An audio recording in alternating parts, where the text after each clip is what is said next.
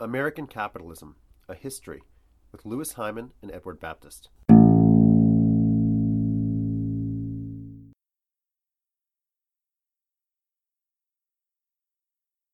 So one way to think about the history of all the change that's happened over the last 200 years on the planet Earth is to think of it as a transformation of the way in which human beings get and use energy. Human societies prior to 1800 and really prior to 1850 used energy just from a few sources. They burned wood as fuel. They sometimes used wind to move boats or turn windmills or things like that. And they also used animal and human power to pull things, to cut things down, and so on and so forth. After 1850 in particular, as coal becomes more and more widely used, what's happening is that human societies are digging up energy stored millions of years ago and turning it into forces that transform the entire economy, the entire world around them. Coal, of course, will be succeeded by oil. And this will change human history once again because we have one kind of industrial revolution with coal. We have a different kind of industrial revolution with oil. We have one kind of society with coal. We have a different kind of society with oil. And not just a different kind of society and a different kind of economy, but different kinds of foreign policy, different kinds of internal politics, and maybe a different kind of future as well. Just to state as clearly as possible the historical difference between how coal and oil structure society differently, we could just put it like this. Coal concentrates, oil disperses. If you want to move things with coal, it turns out, or at least this is how human societies develop after 1850, you can move it along tracks in the case of a train. You need a lot of coal to do this, and you can only move things where the train tracks go. But oil is much more successful as a fuel for smaller vehicles, for more versatile vehicles. And so with coal, you get the train. With oil, you get cars, you get trucks, and you get a much more dispersed and flexible transportation system. Oil also is more efficient per unit of weight and volume in producing energy, and is easier in certain ways to move, and that has some interesting effects as well. Just to give you one example, if you build a naval fleet that's powered by coal, you need to have coaling stations all around the world.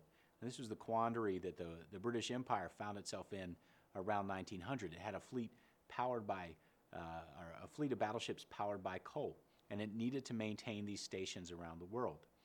And that helps to drive its policy of trying to hold on to as much of the empire as possible.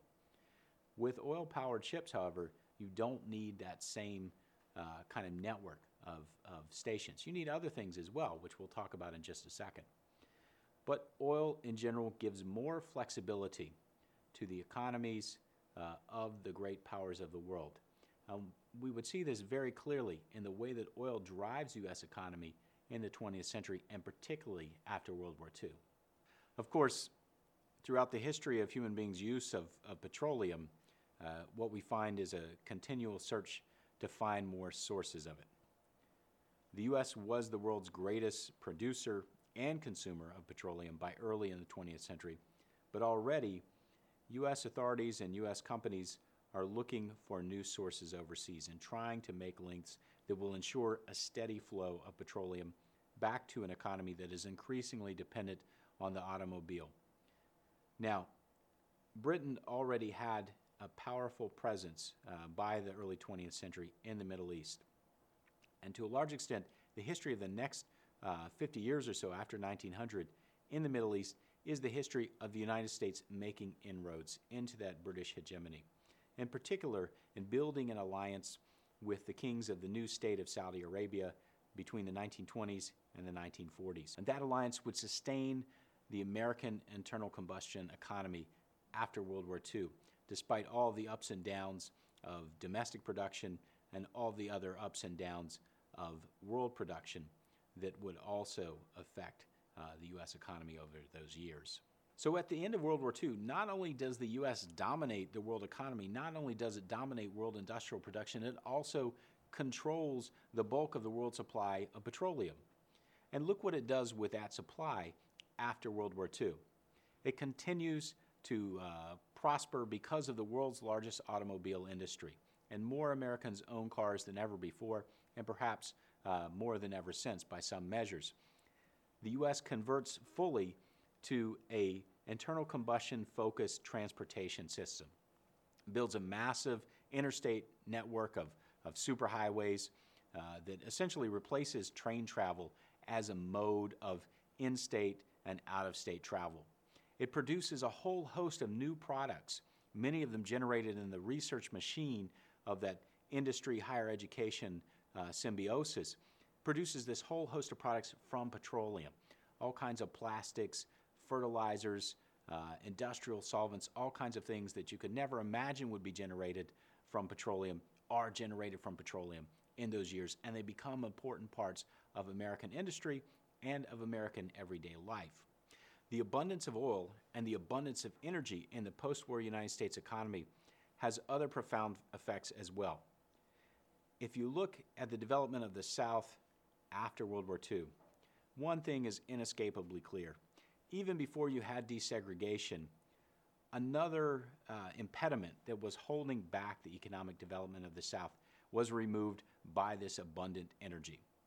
And that is the pervasive ways in which heat and humidity discouraged immigrants and migrants, internal migrants, from moving to the South, discouraged investment, discouraged industry from expanding in the South. The invention of air conditioning, of course, depends on this abundant supply of cheap energy, an abundant supply that ultimately is generated out of the ground from oil. Air conditioning transforms the South as much as any other single development since the Civil War. Without it, it's impossible to imagine the vast shift of industry, of business, of Northerners and Midwesterners into the South and later into the Southwest, into states like Arizona and so on, that you see after 1950. And that will completely transform the American economy. It's also the case that without air conditioning, my colleague Lewis would be lost. He would have died of dehydration long ago. He would have never been able to grow to the tender age of 18 when he was able to leave for more northern climes. For more information, go to edX.org and look for American Capitalism, A History with Louis Hyman and Edward Baptist. Or go to facebook.com/American Capitalism MOOC. This podcast has been brought to you by Cornell X from Cornell University.